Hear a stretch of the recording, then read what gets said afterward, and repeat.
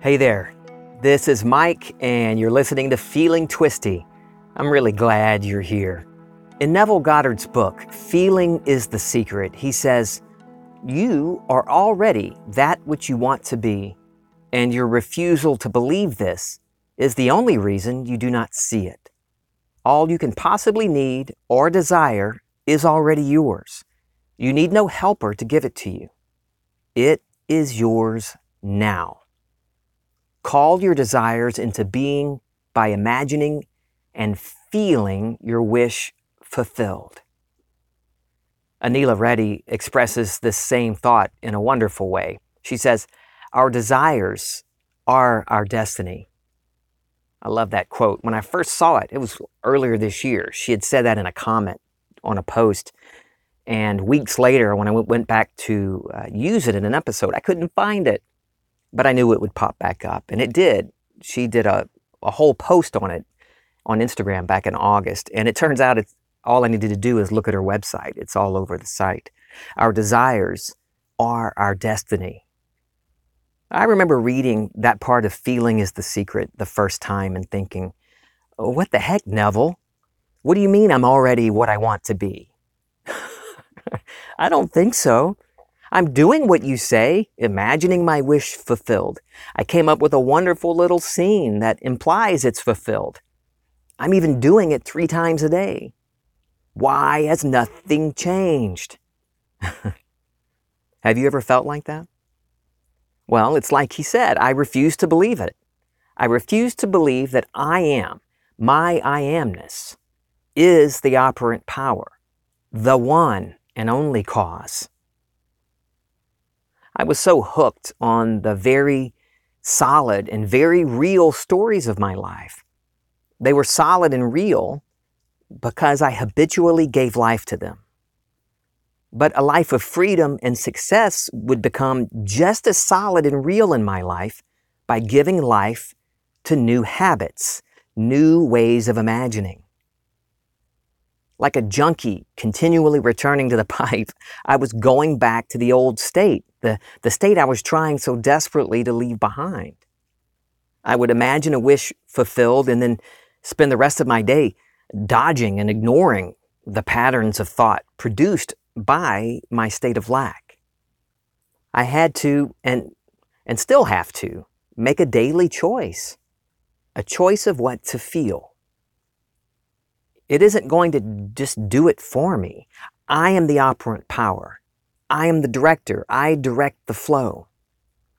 The writer of the Old Testament book of Joshua tells us it's up to us to choose. Choose this day whom you will serve. As for me and my house, I choose to serve the Lord, and the Lord is I am. So, do I want to continue believing in second causes, or do I choose to serve the Lord?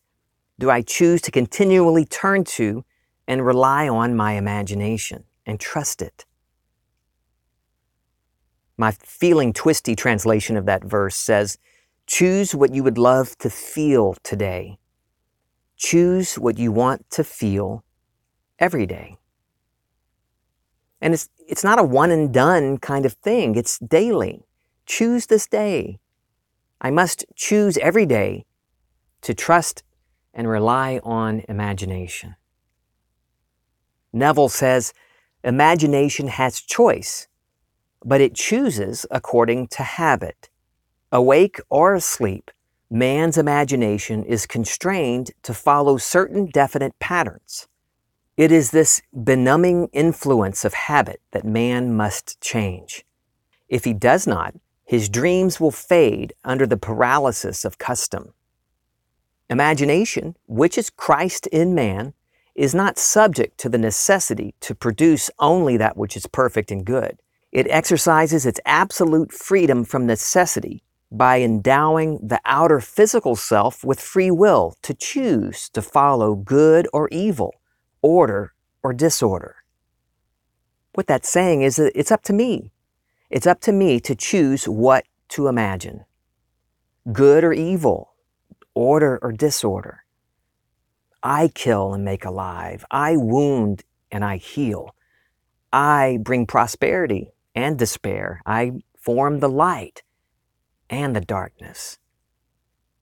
It's up to me to choose. I direct the flow and the pattern of this infinite and eternal energy in which we all are.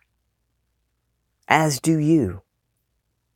He goes on to say, after the choice is made and accepted so that it forms the individual's habitual consciousness, then imagination manifests its infinite power and wisdom by molding the outer sensuous world of becoming in the image of the habitual inner speech and actions of the individual.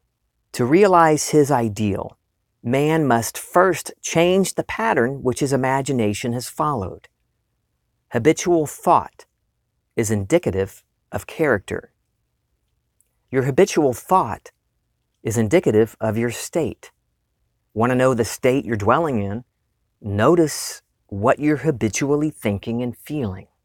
Choose this day and feel that your desires are your destiny. Make that choice daily, or not. The choice is always up to you. I love you.